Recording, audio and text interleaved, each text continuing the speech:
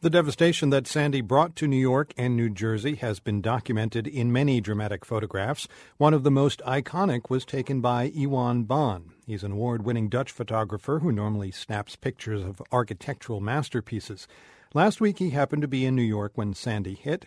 After the storm passed, he boarded a helicopter to take pictures of the stricken city from above. The result was a stunning photograph of a half-lit, half-dark Manhattan.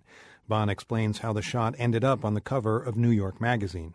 I was in New York, and my hotel, where I'm usually staying in downtown, was also out of power. So I was on my way to the airport when I got this call from New York Magazine and went to a helicopter place.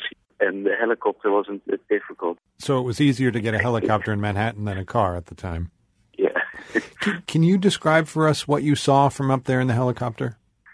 The first part of Manhattan completely blacked out, and then behind it, from Times Square on up north, fully alive and a thriving city.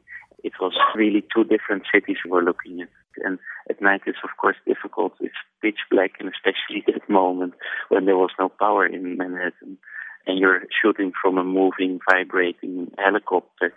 And usually over New York you can only fly a height of 2,000 feet, but there was basically no air traffic those first days. So air traffic control let us basically do anything we wanted. So we went up to like 5,000 feet where we finally took the picture from. And what went through your mind when you saw New York half dark and half light like that? It was fascinating to see that a rise of the sea level by a couple of feet like that would stop a city like that for such a long time. Like, I'm from Holland, and we sort of dealt with the water for a long time. Of course, we built the dikes and everything, but it's kind of shocking to see that this could happen to Manhattan. Iwan Baan is an award-winning Dutch photographer. He joined us from another assignment in Haiti. Thank you for your time.